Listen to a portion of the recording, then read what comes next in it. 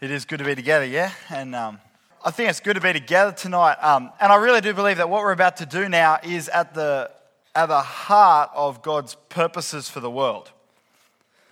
Before I start, have you guys heard of this persecution, this suffering that Christians in Iraq are going through at the moment? Who's heard about that?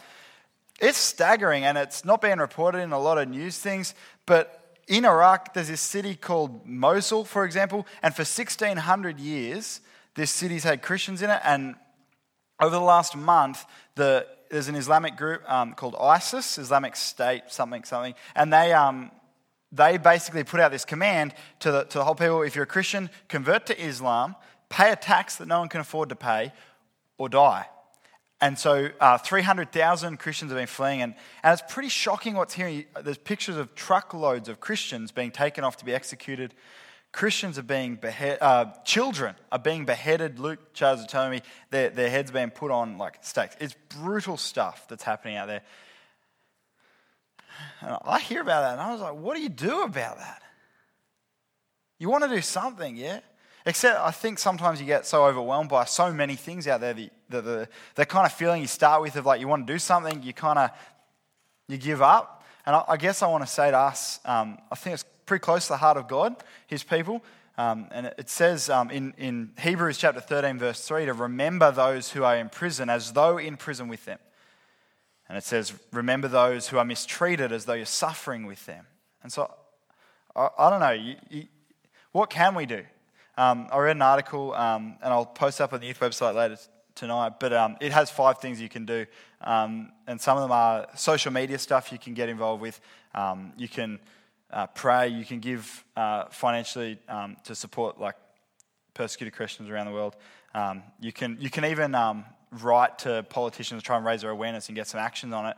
And actually, I've got a quote from one of the people who've has left Iraq, and they're in a refugee camp. And she's talking about how on social media around the world, people are changing their profile pictures. And she writes, I don't know whether this is a translation or not, but she writes, it's encouraging to see that around the world, people are supporting us. We're still proud to be Christians. We will always be Christians. They're part of our global family, and I guess we just want to make sure that we're not, as a people, getting discouraged and not doing anything about things. When you see stuff out in the world that you care about, let's do something about it. And I reckon at the moment, one thing we can do together is pray for them. So that's how I want to start tonight, just by lifting up our brothers and our sisters across the world. Just be with them and support them. And God, when we here can get so complacent in the comfortable and relatively easy life that we have following you here, I pray please that you'll shake us up as well, and we just won't drift with the culture and assume that wherever they're going is right. That kind of suffering is not new. Jesus suffered, and he actually did say that those who come after him, who want to follow him, will probably undergo the same kind of thing that he undergoed. The world hated him, and it'll hate us. That's kind of the expectation. That's what we signed up for. And I want to tell you about a guy called Thomas Cranmer. There's a picture of him there. And Thomas Cranmer, this is about 500 years ago. He grew up in England when the kind of different people were in power, but at one time this lady was in power called Mary, Queen Mary, also known as Bloody Mary. And Bloody Mary was a Catholic as she was ruling as queen. And this guy, Thomas Cranmer, he spent his whole life preaching truths, actually truths from this passage. His whole life was built upon the very issue that Paul's arguing about in this passage. And he's arguing about, he makes kind of 3 arguments. The first one, he uses kind of the Spirit and their experiences with that. So follow along with me if you've got a Bible there. And it was cool to see everyone bend down and pick up their Bible. That's cool. We like people bringing their Bibles. But you see in verse 2, he asks, did you receive the Spirit by works of the law, option 1, or by believing what you heard? Are you so foolish? After beginning by means of Spirit, are you now trying to finish by means of the flesh? Have you experienced so much in vain if it really was in vain? So again I ask, does God give you his Spirit and work miracles among you by works of the law or by hearing or believing what you heard? 3 times in there, he uses this contrast to show it's not by flesh, your effort, it's not by what you do, it's by faith. That's the argument from the Spirit. And then he goes on 6 to 9 and he gives the argument from Scripture about a guy called Abraham. So also Abraham believed God, and that was credited to him as righteousness. That was kind of almost paid into his spiritual bank account as goodness. By trusting God's promise, he was given goodness. Understand then, verse 7, that those who have faith are children of Abraham. Scripture foresaw that God would justify, that means declare innocent, the Gentiles, that means everyone who's not a Jew, by faith, and announce the gospel in advance to Abraham. All nations will be blessed through you. So those who rely on faith are blessed along with Abraham, the man of faith. In almost every single verse, this word faith or believing comes up. And then he goes on with the argument also from Scripture, but this time based on what the law can't do and what Jesus Christ has done and therefore can do for you. And so he goes, for all who rely on works of the law. What are works of the law?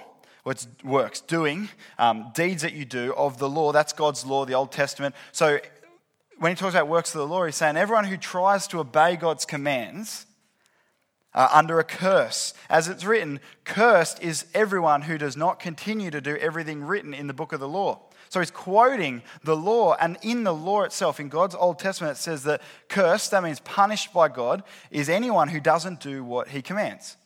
And so he says that everyone who relies on that is cursed. Why is that? Well, verse 11, clearly no one who relies on the law is justified before God, because another part of the law says the righteous will live by faith. So there's that tension again, works and faith. And then verse 12, the law is not based on faith. On the contrary, it says the person who does these things, what you do, your effort, will live by them. But Christ. So that's what the law can't do. The law can't save you. Obeying God's commands can't save you.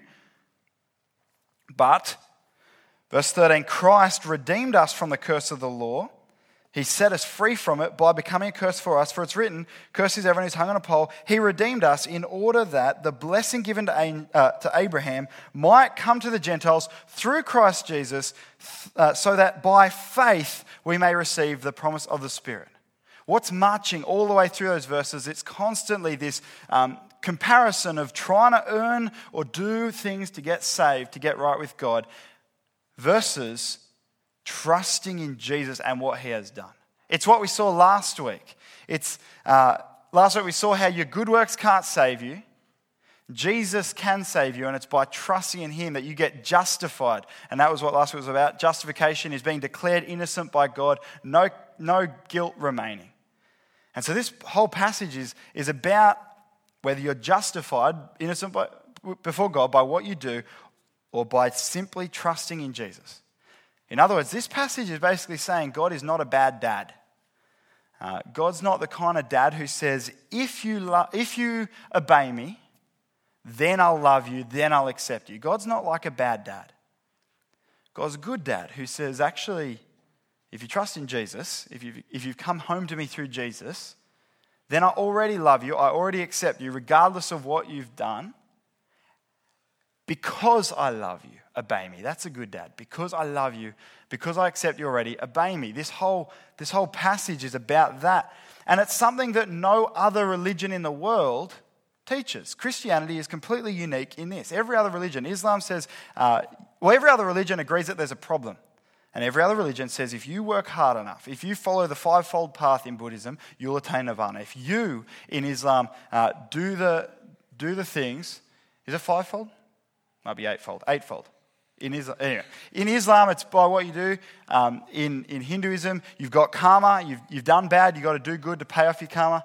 Some studies of religion, people will correct the details. It's been a while. But every other religion is based on what you do, but not this one.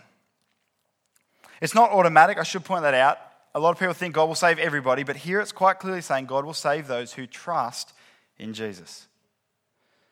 Now, this is what was going on for Thomas Cranmer, the guy in the picture. He was teaching these things, but the Catholic Queen didn't like what was being taught.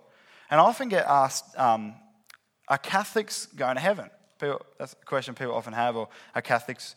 My family, or my dad's side, is Catholic. I love them, and I have a lot of heart for them. And I think within any within Catholicism as a movement, of course, there's differences of opinion and differences of, even church to church and Christians within the church, they might all believe different things.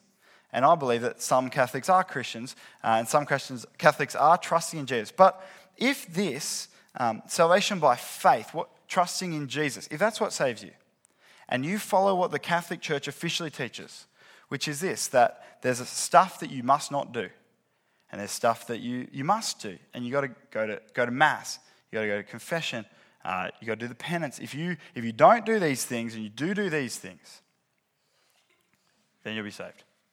Then you go to heaven. Now, if a person is believing what they're hearing in that situation, are they trusting in Jesus as their Savior? God can judge, but as far as I can work out, they're actually trusting in themselves.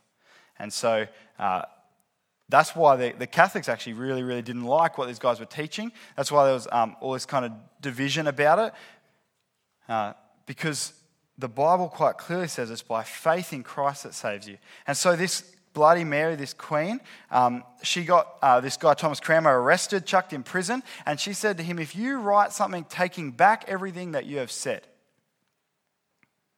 we'll let you out. And he wouldn't do it. And so they put him on the death row. They were going to kill him. And again, they said, if you take this stuff back, the church's teaching said, if you write a full recantation, taking back everything you've said, we'll let you off. Now, what would you have done in that situation? Because I'll tell you what Cranmer did. He did it. He wrote out, I take back everything I've taught. I no longer hold these beliefs. I submit to the full authority of the Pope. The Catholic Church is the only true church. There's no salvation outside the Catholic Church, which is the Catholic Church official teaching. But the Queen decided that he'd been too stubborn for too long. And even though the church should have, by its own rules, should have let him go, she decided to make an example of him, which actually proved to be a huge mercy in his life because as they just end up going through with it and burning him at the stake, which is what that picture is. And as they were lighting or getting ready to burn him, they gave him a chance to publicly tell everybody, I got it wrong, the Catholic Church is right. What he actually said was, I was a fool to take back what I said. I was right the first time with what I was saying. The Catholic Church is wrong about this. Salvation is by faith. He ended up just basically preaching the true gospel of Jesus. And then what that picture is actually showing is he thrust his hand into the fire. He wanted that to be burnt first. He said, this wretched hand that signed this declaration. Now, things were hectic 500 years ago. This kind of stuff is just crazy. I'll just tell you about two other guys real quick, Latimer and Ridley. These guys are about 3 years before Cranmer. And similar thing, they were teaching salvation, justification is by faith. And they were sentenced to death as well. They were put on trial and before this, and these guys were like 84, one of them, and the other one was old as well. And as they are on trial, they're almost too old to carry out an argument, but they're faithful to the truths that they've held all the way to the end. And then we'll go to the next slide. As they were about to be burned, here's what Latimer said to Ridley. Be of good comfort, Mr. Ridley, and play the man. We shall this day light such a candle by God's grace in England as I trust shall never be put out. How's that? The candle that he's talking about is the truths that he's been living for and now he's about to die for them. These exact truths, the exact issue that Paul is writing about in this chapter were things that people considered through history to be worth dying over. Now, I don't know how you respond to that. Dying over a disagreement of opinion. Does the truth really matter that much? If you've got your Bible there, have a look at verse 1 there.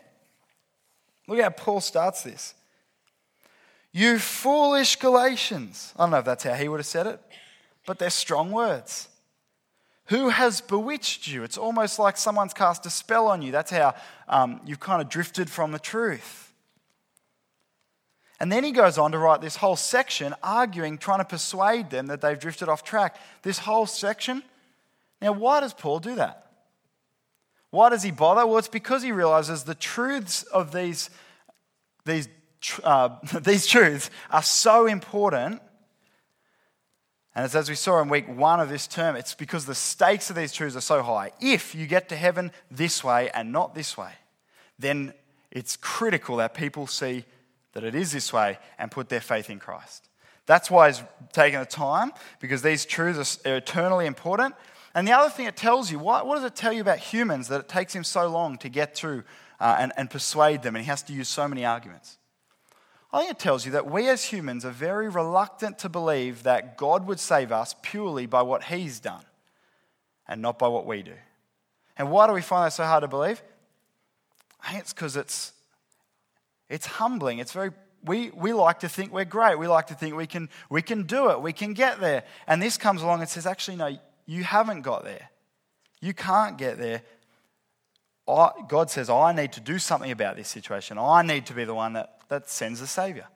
And we don't like it in our pride, which I think is one reason why around the world people hate Christians and why Christianity is today the most persecuted religion.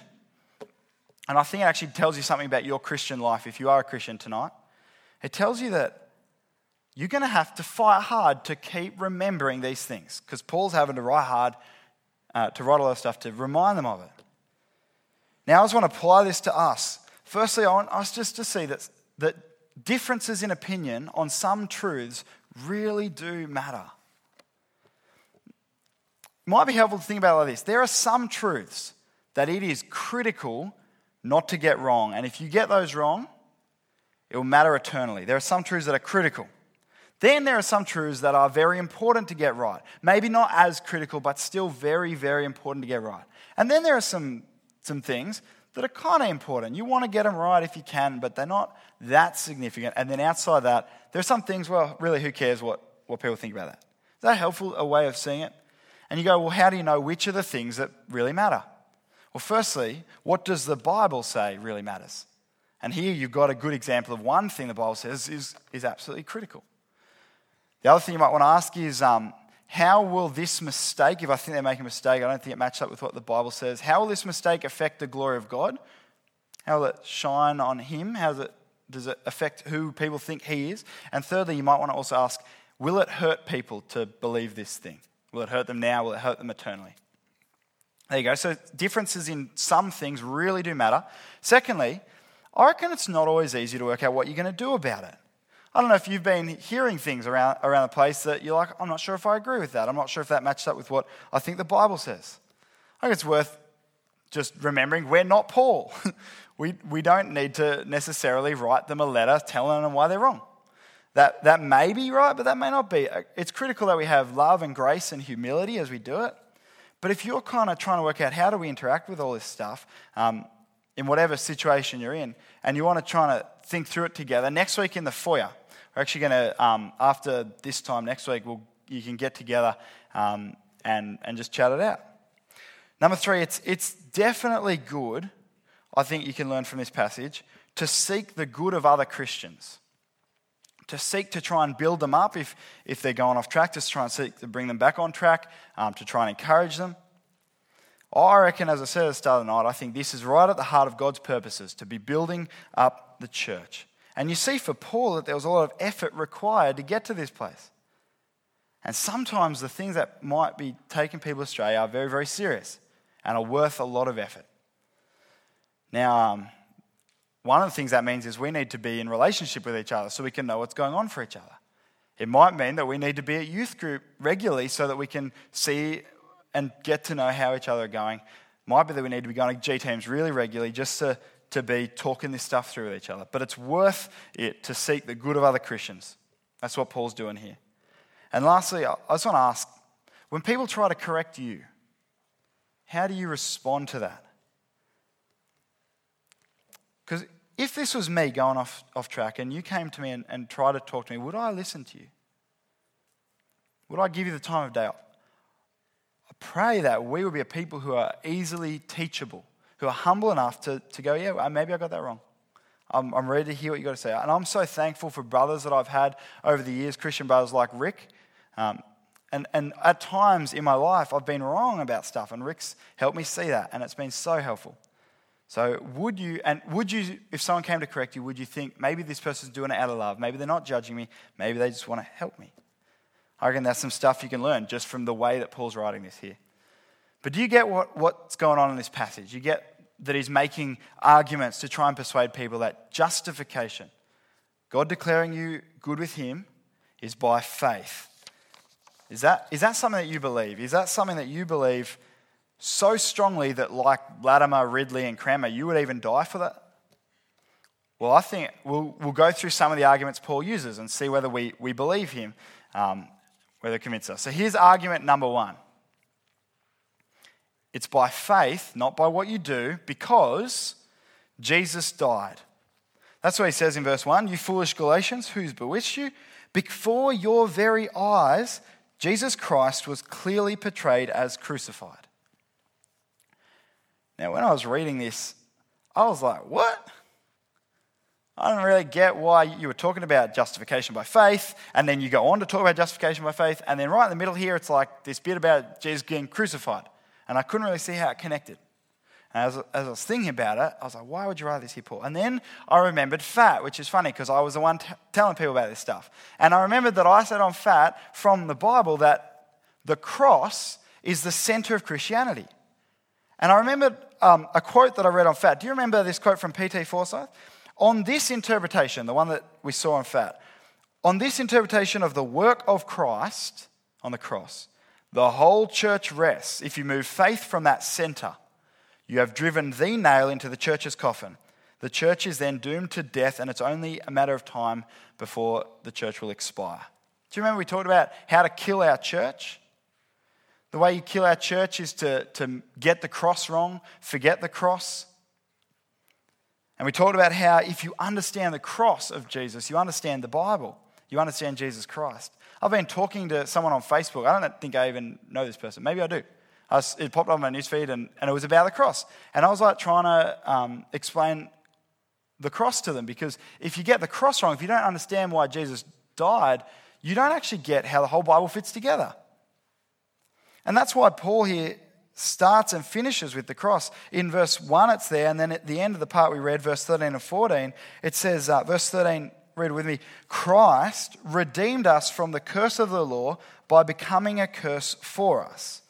Now what's that talking about? Redeemed, that word means set free. He set us free from the curse of the law. We saw in verse 10 how if you try to obey the law, but you don't obey the law, there's a punishment bound up with not keeping the law. That's the curse of the law. And so Paul's saying, if you try by the law, you'll face punishment. Don't do that.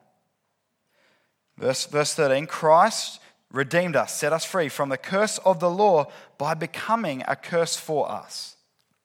What's that saying? Well, let's break it down. First of all, for us. This is something that Jesus did for us, on our behalf, in fact, in our place. Instead of us, he took our sins, our disobedience, our wrong things on himself. He became sinful and he received our curse. He received our punishment. And I love that it uses the word became there. He became a curse. He became our punishment. It's almost like this was so bound up with who he was and why he was here that it defined him. He became a curse for us. Martin Luther said, our curse, our punishment, struck him. And then he goes on, and it proves that this is what's happening by quoting the Old Testament, by quoting the Bible. For it is written, cursed is everyone who's hung on a pole, or your translation might read tree. And what it's saying is, even the Old Testament has in it, when a person's hung up on the cross, they're under God's curse. They're under God's punishment. What's happening here is this. I don't know if you guys ever did this. When I was little, I used to get a magnifying glass and go out into the front steps. We had wooden steps, and I would write my name in the steps with a magnifying glass. And if you got it at the right angle, you could kind of suck the sun. That's not how it works, but you could focus the sunlight down into just one little point. Cruel people would do it to animals and stuff. I would never do that, but I would write my name into the wood. This is what's happening at the cross, right? You got all of the punishment, all of the curse for all of the sins that humanity has ever committed throughout all of history. And that's all focused down into one moment, one man on the cross. And he takes that for us. It just blows me away. How much does he have to love us to go through that for us? And so here's his argument. It's by faith because Jesus died. Because if Jesus died and took our punishment, if Jesus paid it all, then what's left for us to pay? If the punishment for disobeying God's already been dealt with, well, we don't need to deal with it. If there's no need for an I do this, I do this, I do this, if it's all been done. That's his point. And I want to say to you guys, this is on offer for you tonight. You got a choice from this passage. You can try to rely on your obedience to God's commands, but we all know we haven't done them. And we all know that if God was to judge us by 10 commandments, we're guilty. We deserve punishment from him. You can face that yourself, or the other option is you can have Jesus face it for you on your behalf. You can receive that offer. How? Well, look at verse 14. He redeemed us in order that the blessing given to Abraham, that's a promise that contains bound up in it all that salvation has: eternal life, relationship with God, a whole bunch of stuff. He redeemed us in order that the blessing given to Abraham might come to the Gentiles through Jesus Christ, so that by faith we may receive the promise of the Spirit. You got in there redeemed, set free from law, from punishment, from even yourself, to live for a new master, to live in a relationship with God. And it'll give you, one of the things it'll give you, we'll talk about this in a second, is the Holy Spirit. God comes to live inside you. And so guys, I want to say, if you want this blessing of salvation forever, it's not by doing good. If you're new here with us tonight, or you haven't heard that before, you might have expected the person at the front to say, here's a bunch of stuff that you should do to make sure that God likes you. No. If you want this salvation tonight, it's by faith in Christ. It's by trusting him. Look to Jesus. Rely on Jesus to save you, and do it tonight. Second application there. The Christian life, for those of us who are Christians, is the cross-shaped life. Don't think in terms of do's and don'ts about your Christian life. List of stuff I should do, list of stuff I must not do. Remember the cross. That's what we talked about at FAT. And how are you going at remembering the cross? I'll tell you one way you can know if you're remembering the cross. It's called the Christian roller coaster, okay? A Christian roller coaster is this. If you're having a good day, you're obeying Jesus, you haven't sworn much, you haven't told many lies, you haven't stolen, you haven't killed anybody, it's going pretty well. You've even read your Bible, you had a good quiet time, and you feel like, yeah, me and God, we're pretty good today. He likes me, he's smiling, it's a good day. The next day, not such a good day, you lie, you steal, you forget to read your Bible, you might kill a person. It's not such a good day. And you feel like, wow, God must be really disappointed with me today. I better do enough good. I better have a better day tomorrow so that I can pray to him again and so that he'll want to be around me. That's the Christian roller coaster. And I reckon most Christians ride it. It's just instinctive because we so naturally want to think about our relationship with God bound up in what we've done. Do you need to ride the Christian roller coaster? Well, you would if your salvation was 99% what Jesus did and 1% what you did. If Jesus did most of the work and left you 1% left for you to do, then you'd need to ride the roller coaster. How'd I go in that 1% today? Good? Yeah, good. God loves me. Not so good? Dang. But it's not 99% and 1%. It's 100% Jesus. It's not even 100% Jesus as long as I have a really good amount of faith in Jesus.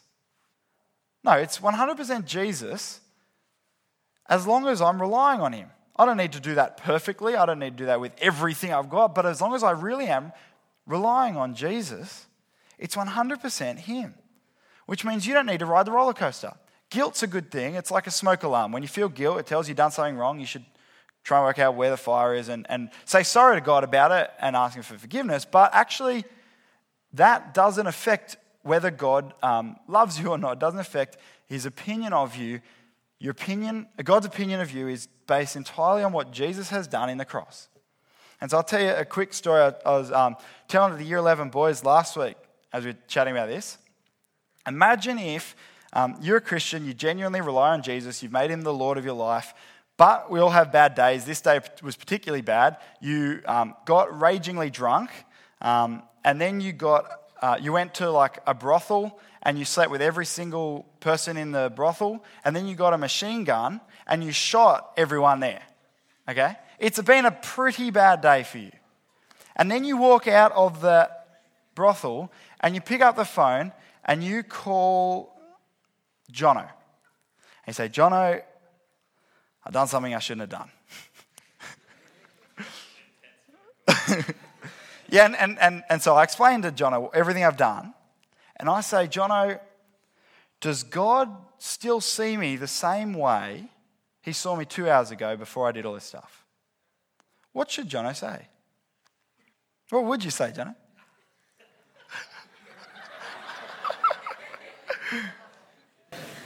I'd say put down the gun and let's go and talk about this somewhere safe.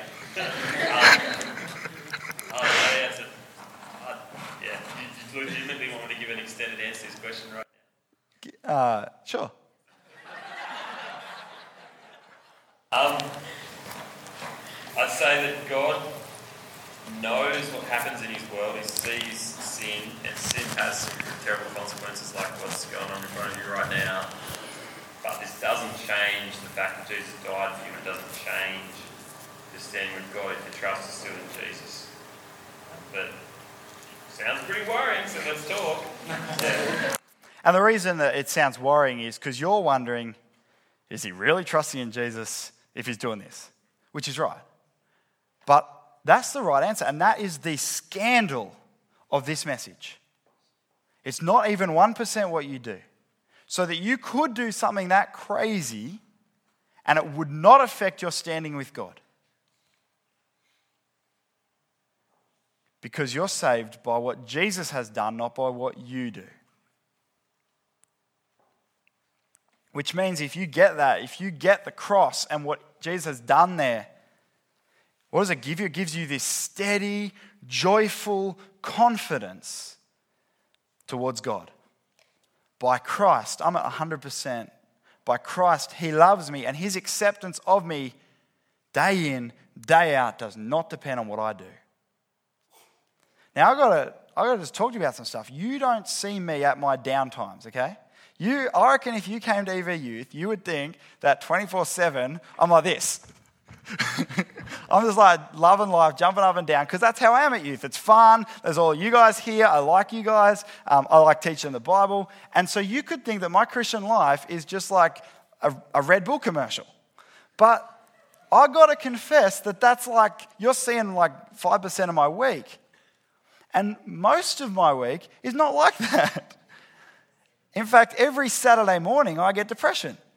Why is that? Because if you've ever been to a really good party, the next day you're like, because you kind of used up all your neurotransmitters and you just feel flat. I feel flat every single Saturday morning. And then as well as that, I didn't expect this, but when church started to pay me, I'm not a professional Christian, but it can sometimes feel like that. It can sometimes feel like I should read the Bible because that's my job. I should pray because that's my job. That's not the case, but it can feel like that, and so it can kind of take a bit of the fun out of it, and you start to forget whether you're doing this because you love Jesus or just because you're supposed to. And so that's been pretty much my last year and a half, and at times right now I think I'm pretty spiritually dry. I like passion. I think passion is a good thing. I think we should strive to have it. And I like joy. I think joy is a great thing. We should have joy. How do you get it? How do you live? Well, you will never live the Red Bull commercial. That'll never be your Christian life. But how can you live with joy in your Christian life? And if you've lost it, how do you recover it? It's the cross. It's remembering what Jesus has done for you on the cross that took away your sin and meant that your relationship with God, your acceptance by him, his love for you is not based on what you do. That's why Paul begins and ends this whole passage with the cross, because it's like the axis that pulls all your Christian life together and all your theology together. And so I want to just give you some practical tips about the cross. Number one, preach to yourself. Preach the cross to yourself. That sounds weird, but you're always talking to yourself. Have you realized that? You are always talking to yourself. You think crazy people do that? Everyone does it. Am I right? Or is that just me? Someone nod. Some people here talk to me, but I'm not sure about you guys either. No, we all talk to ourselves, and when we wake up in the morning, we wake up and we think, is this going to be a good day or a bad day? And then we just start to listen to the voice in our head. Oh, I got this test on. Worried about that. I'm not sure about this. And we just start to tell ourselves all this stuff. But you can actually tell yourself whatever you want to tell yourself. So make a lot of what you tell yourself. God demonstrates his love for me in this. While I was still a sinner, Christ died for me. Christ redeemed me from the curse of the law by becoming a curse for me. He redeemed me in order that the blessing, make sure that you're telling yourself about this stuff so that you don't forget it. What might help you to do that would be memorizing some good verses. Romans chapter 8 verse 5 is a great one that I just quoted before. God demonstrates his love for us in this. While we were still sinners, Christ died for us. You might want to memorize that verse. You want to pray about the cross. It's good to pray about, you can pray to God about whatever you want, yeah? He's your father if you're a Christian. He cares about what you care about, so pray to him about whatever you want. But if all the time, all you pray about is, thank you for this day, thank you for this food, and please help me to go well at school. If that's all you pray about, there's so much more you could be praying about. And I'd say one great thing to be praying about is thank you for the cross. Thank you that my salvation was bought at the cross. Thank you that on the cross I'm saved. Thank you that even though I sinned yesterday, that didn't change my relationship with my standing with you because of the cross. You might like to listen to Christian music that reminds you of the cross. Some people can't handle it. I get that. Some people like it. If you like it, or even if you don't, maybe it's helpful to listen to it while you drive around or whatever and remind yourself of truth about the cross. You might want to study the cross and learn more about it and read books about it. And I want us actually to be a culture, a community that reminds each other about the cross. You might remind yourself about it by writing stuff about it on things and sticking it up. You might talk to people around you. In fact, can you do this for me? Can you just turn to the person next to you and say, how good is it that Jesus died for you? Now, what we're not going to do is go through the middle two arguments. I'd like to, just don't have time. But he starts and ends with the cross, so that's what we focused on. The middle two arguments are this. You received the Holy Spirit by believing, not by doing works of the law. So why would you think that as you went on in your Christian life, what you do makes any difference to whether you're a Christian or not, whether you're saved or not? You received the Spirit, you started by just believing. It's not like there's now this law that you got to do and that will make you a real Christian. No, it's by faith. That's his argument in the next bit. And the last bit, he backs it up with some scripture. And he says, even Abraham was saved by faith. It's always been like that since the very beginning. Now, I'll just finish with some application from that part about the Spirit. Have a look at verse 2. I would like to learn just one thing from you. Did you receive the Spirit by works of the law or by believing what you heard? First, it's interesting. He says, I want to learn one thing from you, and then out comes 12 questions. It's like your parents. I got one question for you, and then bang, bang, bang, questions. But he's trying to make a point. And the point is how you became a Christian was by believing, not by doing things. But as an aside, have you ever noticed that we've got the Holy Spirit as Christians? I reckon that's something that we easily overlook. One commentary, someone writing about this passage, didn't even mention the Holy Spirit as they wrote about it.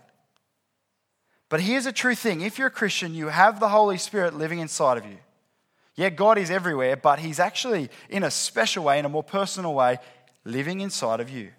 In the Old Testament, to go and be with God, you had to go to the temple.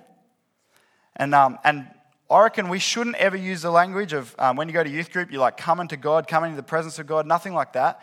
Because there's nothing you need to do if you're a Christian to go into the presence of God. You're in the presence of God all the time. In fact, more than that, the presence of God is inside you. That's really cool. Which means that when you read your Bible, when you pray, when you wash the dishes, you're doing all of those things in the presence of God, with God. That's cool. And so praise God if you've received the Holy Spirit. There's a lot of stuff that we got to find out about the Holy Spirit, and a lot of stuff that people can get wrong and all that stuff. But it's just really cool. And I don't know if you're someone who feels anxious about stuff, but there's good news here. God is living inside of you. He hears your concerns and your worries. His power is working to help you, and nothing is too big for him. The Holy Spirit, it's good. Some Christians can be up themselves. There's good news here for you as well. You got nothing to be up yourself about. You didn't do anything to become a Christian. That's what he's saying there. Any genuine growth that you've had as a Christian since then, that's not from you. That's been the Holy Spirit. It's really good to have the Holy Spirit. Well, tonight, I think the real question that faces all of us is, are you trusting in Jesus? Are you relying on his death on the cross to save you? And if you're not sure, do you want to begin that? If you are, hang in there. If we ever have to suffer like those people in Iraq, is this salvation worth it? Is what Christ has done for us worth it? That God has done everything required to make it possible for us to be saved. He's took the punishment, the curse of the law for us, set us free from it, so that now it's by faith, not by what we do. I reckon that is worth giving up our lives for. And I know some people here tonight, you're kind of feeling torn. You kind of want to be a Christian, but you also kind of feel the attraction of other stuff, what the world offers, and it's kind of making you wonder whether maybe you'll walk away. I just want to ask you, what are you walking away to, and what are you walking away from? What are you walking away to, if that's you?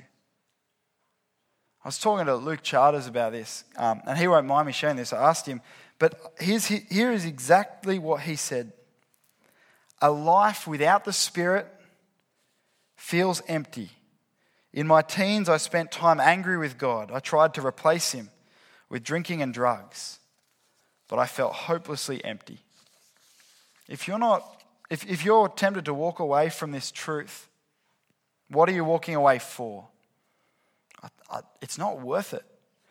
And I want you just to think about what you're walking away from. Because I think what a lot of people do if they walk away from Jesus is it happens because eventually they start to think of Jesus just in terms of a list of do's and don'ts.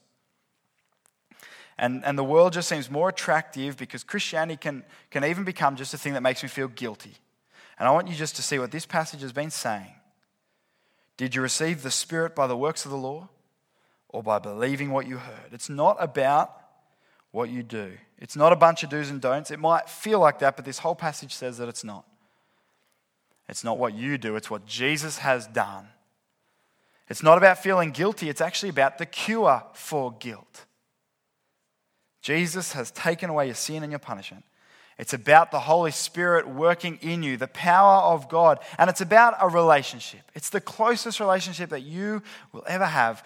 God, the God who made you and knows you better than anyone, living inside of you by his Spirit.